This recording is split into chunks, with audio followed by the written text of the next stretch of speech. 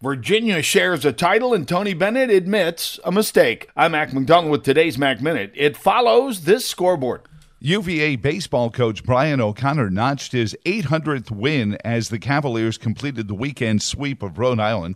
The UVA basketball team secured a share of the ACC title with their win Saturday and will tip off the ACC tournament as the number 2 seed Thursday afternoon. Virginia Tech is the 11th seed and will face Notre Dame Tuesday at 7. The Wizards lost twice, but the Capitals won on the West Coast over the weekend, and the Capitals will be taking on the Los Angeles Kings tonight at 10:15.